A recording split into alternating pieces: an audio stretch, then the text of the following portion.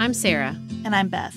We're lawyers, mothers, and co-host of the bipartisan podcast, Pantsuit Politics. We have more in common than divides us. In a world that defaults to false dichotomies, we explore the messiness of living wisely. The choices, trade-offs, priorities, and grace of living a nuanced life.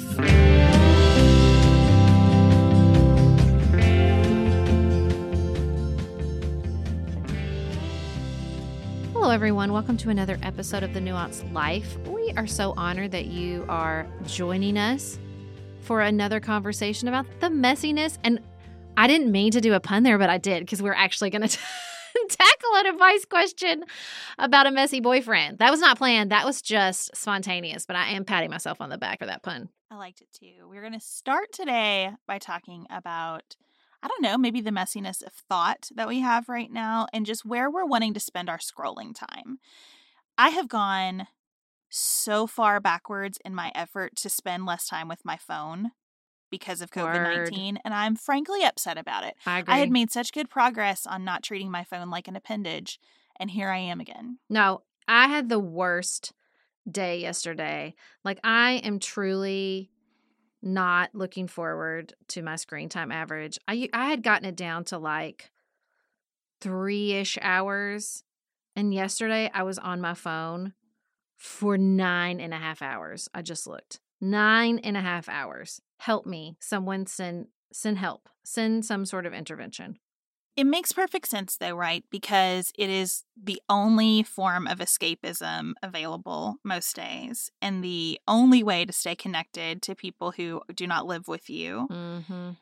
And I also think when something weird is happening in the world, we want to know that we're connected to the world and understanding what that weirdness is, even if we're not following along with how many new cases are there today and what's going on with the antibodies. You know, it's just, there's just something about staying on that device that feels like, well, this is the only way that I stay plugged into everything. Yeah, I spend a lot of time on Marco Polo, and I'm not particularly sad about that. I'm not sad about fun conversations on Voxer. Group texts are starting to really wear me out. I'm like getting real down on group text. And I've gone so backwards on Facebook. I re-downloaded it. This is a long process. So I deactivated. We talked about it a lot. I reactivated it because all the teachers had groups, but then I wasn't really using them. But then this is usually why I have Facebook on my phone at any given time, is because I'm selling stuff, and there's just nothing better than Facebook Marketplace. I love it so deeply. It's so easy to use. And when I was redoing the boys' rooms, it's so easy to just throw something on Facebook Marketplace. So then I put the app back on my phone for Facebook Marketplace. But of course, then I start opening it just to scroll. And we have local primary elections coming up in my town. So that's all this drama. Oh, I need help. I need an intervention. I did delete it. I deleted the Facebook app off my phone. But it's going to get worse with Facebook Shops. Is that what it's called? Facebook Shops, the new thing that's rolling out. When I heard that, I heard Vanilla Ice's voice going deadly. Like, I don't even know what's going to happen. Oh, it's so true. It's so true. I'm also, the other like sort of real issue for me, especially with Instagram, is after reading Inconspicuous Consumption, highly recommend, I'm trying to get away from fast fashion. I don't want to order cheap, no matter how much I really want that tie-dyed sweatshirt that everybody's wearing. It's like the pandemic look. But I'm like, try not to do it. But Instagram is so bad because it'll be like, here you go. Would you like to order this right here? Just swipe up and you can order it right now. Oh, it's so bad. I did impulse purchase a purse, but it was not fast fashion. It's very expensive. But I'm not sad about it because it was like impulse of impulse. It was like 10:30 at night. I pulled out my phone, things I bought and liked, which is the downfall of my pocketbook, posted this sale. She had the only link, and I'm like, forget it. I've been wanting this purse, and I bought it. I'm not really sad about it. It's just, it is indicative of how far I've fallen. And it's tough because I have decided, and you and I have talked about this before, that it is so much better for my mental health to look at beautiful things on my phone than to look at news on my phone or people's opinions about news. And so I really limit my Twitter, especially Twitter, but my Twitter, Facebook time is super limited to just like, what do I need to do for the show, or do I have something that I actually want to say? beyond that, I cannot scroll Twitter anymore. It makes me not like anyone, and I'm already teetering on the edge of that. So I love to scroll Etsy. I love to scroll Pinterest. I love to scroll Anthropologie's website. Ooh. But none of these things are very good for me because then I do end up buying things. Yep. Like I ordered a $90 wreath for my door from Etsy because I thought it was pretty. Do I need that? No, I do not. That was ridiculous. Today, Beth is really mad at yesterday, Beth. But when it comes tomorrow, that Beth might love her. Yeah, so I don't know. I don't know how to tell you. You were really funny the other day. I said something about we were getting some products from an advertiser, and she said, packages are life right now. You're right. Packages are like mail showing up and being like, I'm like the kid on the YouTube channel with the unboxing. My cardboard box situation when the recycling bin, our recycling comes every 2 weeks. And we'd forgotten it the week before, so it was a month worth, and it was embarrassing. It was embarrassing.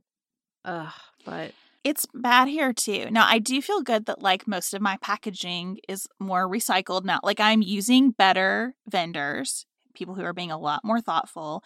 Jane will go through and use every shred of packaging that she can to create some kind of artwork. So I feel like these are the things that I tell myself to not feel like the United States of acquisition.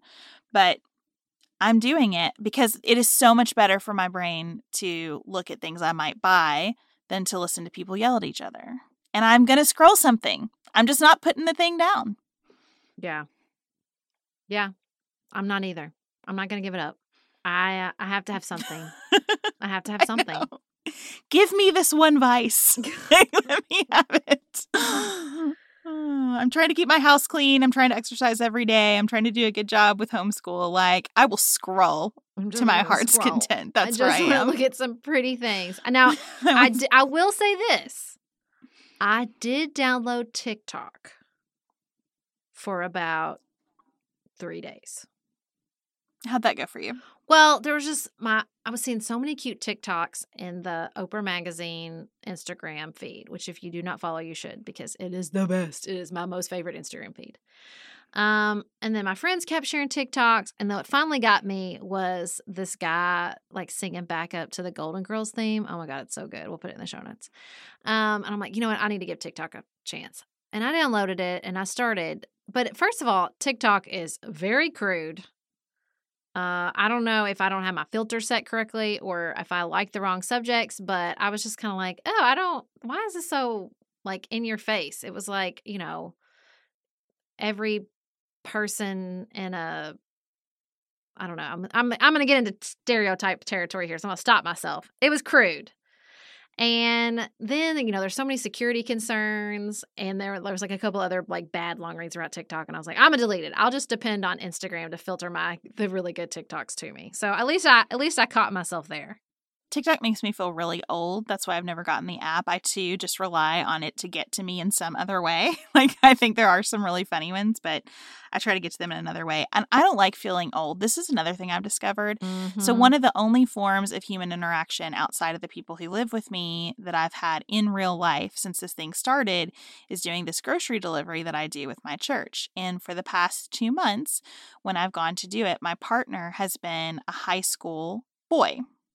And he is so nice and so well-mannered and just exceptional in every way. And also, when I am walking around the building with him dropping off this food, every thought that occurs to me to like make conversation, I feel like I am 100 years old. I just think from the perspective of this guy, I could not sound more grandma. And so I've kind of just given up like all over because everything he says, my only prism of relating to it is my children.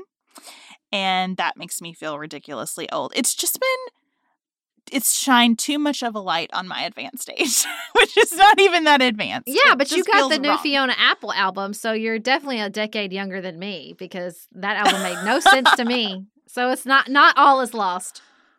I just think you didn't listen to it like long enough or deep enough maybe because I feel like you would love, the song where she says, and this is an old lady thing, she's like, I spread like strawberries and climb like peas and beans. Come on. That's not about the kids. It's not for the kids. That gardening metaphor is not for the teenagers. Right.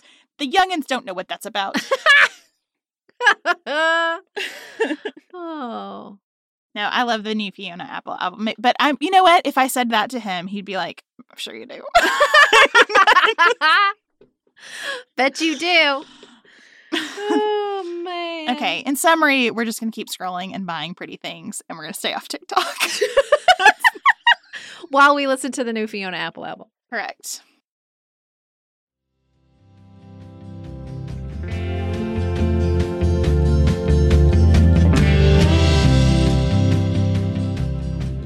All right, I'm so excited about our advice question this week. It is from Mallory, and she says, I could use some advice. I'm moving in with my very thoughtful, kind boyfriend in a few weeks. We have different ideas of clean. I really enjoy cleaning. It's sort of like therapy to me. He does not. We're both in our 30s and have lived alone for a long time. I'm moving into his bachelor pad condo that he's lived in for 6 years. Mallory. Okay. I'm perfectly okay with doing more of the cleaning in our relationship. He does more of the cooking and takes out the garbage, so we have a good division of labor. But how do I gracefully handle the I don't want to feel like I have to clean up after you issue? To make this more complicated, I'm moving into his condo while he's working out of state Monday through Friday for the next few months. This part wasn't planned, but had to happen due to some financial strain related to COVID-19. I don't want to feel resentful towards him, but I also don't want to nag. I'd like to be thoughtful about this and have some good conversations with him about it and set us up for success. I'm so excited about this question because my beloved husband is a slob. But Beth, you say your husband is very clean. Is he cleaner than you, or you are equal levels of clean? Because in my experience, there's always a mismatch. Like I have friends who are married to like hardcore OCD clean husbands, and I'm not saying I'd want that either. We are actually, I think, pretty well matched. I'm interested in how he would answer that question. We have different things that we care about. He is way cleaner in the car than I am. I will allow things to accumulate in the car, and that drives him crazy. He wants the cars to be meticulous. But in our house, we both can let things pile up, and then we both want to tackle them, and we both generally like things to be picked up and clean. Like we care about the actual cleanliness of the things in addition to the picked upness. Does that make sense? Yes. I had a friend who said this one time, and it's always been a very helpful analogy to me. She said, on our double vanity sinks, mine is cluttered, but the countertop has been wiped off and there's no dust and dirt and grime. His side, there is nothing on the countertop, but it is dirty. And I think that's a good sort of visual that people like clean means different things to different people. Like some people want a cleaned off surface, but they're not actually getting the dirt off. And some people don't mind clutter, but they're getting dirt off. Although I would argue it's very difficult to keep dirt off a cluttered surface. Okay. So my husband is a slob. Now some of this is, I'm not supposed to say slob, that has negative connotations, but I'm sorry. He is amazing and a good father, and the most important part is he cooks every night, which is a huge part of the household labor that I don't do. I don't grocery shop and I don't cook. So I'm like, obviously we're still married. It's going fine. But I've just like, I love you so much, Mallory. And I'm not saying like this is unovercomable. You're just going to be picking up after him. Like he is who he is. You are who you are. I think that there has been like marginal improvements with Nicholas. They are very marginal. The percentage of improvement is like 10% or less. And I just have to say to him at certain points, like, you have to clean up your side of the bed. It's stressing me out. Just very openly. And he'll be like, okay, I'll get it. Like I think the truth is if you have a mismatch, it's easy to get in a headspace where you're like, he sees it and he doesn't care that it bothers me. And I would just advise against that because let me tell you, sister, he does not see it. It is not registering. That's what I've learned about my husband after many, many years. The clutter in particular absolutely does not register to him. Like he doesn't see it, feel its impact, think I should pick that up, but I'm not going to. Like he just doesn't think to pick it up at all. Like I really don't think it registers in any way, shape, or form. I think that's the difference. I think that's right. My biggest piece of advice about this is just you gotta, with everything in a long-term committed partnership, it is a long game. Word. And so you're just not going to tackle this once. And what you do, I think, get to decide now is like, do I want this to be one of our recurring issues? Mm-hmm. Or am I just going to get myself in a headspace where I recognize our difference and understand that on some things, our difference is not reflective of a dynamic in our relationship? Yeah. This has been a very difficult lesson for me because sometimes I feel like differences of opinion between Chad and I amount to him rejecting me. Yep. And that is not true. And so that is the thing I would focus on. I think Sarah's exactly right. Like, don't think about it as he is disrespecting me in some way. And don't think about your role. Like, if you choose for it to be clean, that is your responsibility. It is not his for making you clean it up. Right. And if he chooses for it to be messy, that is not him giving you the middle finger. Yep. Like, you're entitled to have conversations about what you would like it to look like and to work together on that, moving incrementally. But if you decide now that this is going to be a thing, it will be a thing. And every other thing will circle back to this thing. And I think you don't want I think that. you should pick like explicit things that like pick your top 3 things. I know that you've lived for 6 years by yourself and you never made the bed, or you just gathered your dirty clothes off the floor when it was time to clean them. But these 2 things are really important to me. Yeah. Can you focus on making the bed and picking up the laundry now that we are living together? Like, I think they need to be very explicit so that you're not just nagging, can you pick up? Because what does that even mean?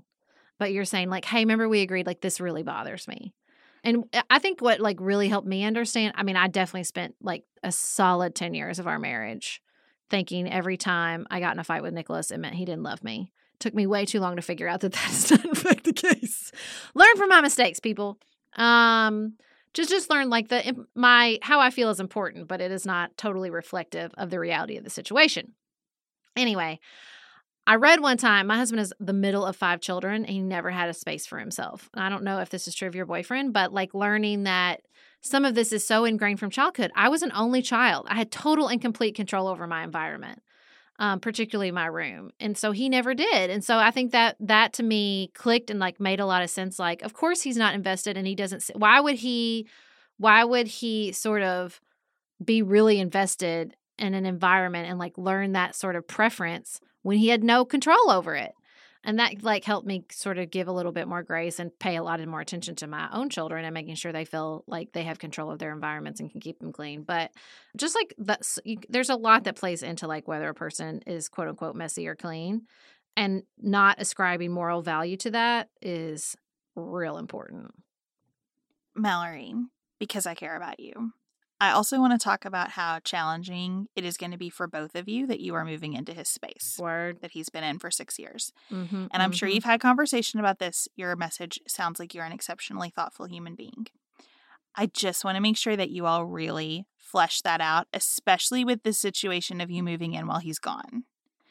And what can you clean up without it being something that is important to him? You know, do you have the lay of the land in terms of what he is willing to change on and not, even in terms of like, this goes in that drawer or this piece of furniture sits over here? I know too many people who have had intense conflict about how they arrange their homes together to not say to you, I love you. Really talk through this before you enter the place. Not that you shouldn't do it, that you just need to have a really explicit conversation about it. Yeah. Yeah, that's hard. It makes me think of that great scene in When Harry Met Sally with the wagon wheel table. Remember the wagon wheel table? Yes. Yeah. And I mean, this is the thing. There are messy people who know their mess. And if you move something on them, it is a very big deal for them. It is as big a deal for them as it would be for a really organized person to have something moved. Because our minds all work very differently. And I think that's just the key, right? You just have to keep plugging into that. Like, this is a difference. It's not a moral failing, and it's certainly not a reflection of whether or not he loves you. So just keep that in mind. Well, I hope that you'll follow up with us, Mallory, a few months into things to just let us know how it's going. We love hearing from all of you, your commemorations, your advice questions. We'll be back with you next Wednesday to talk about more of those. You can catch us between now and then on Pantsuit Politics on Fridays and Tuesdays. Until we talk to you next week, keep it nuanced, y'all.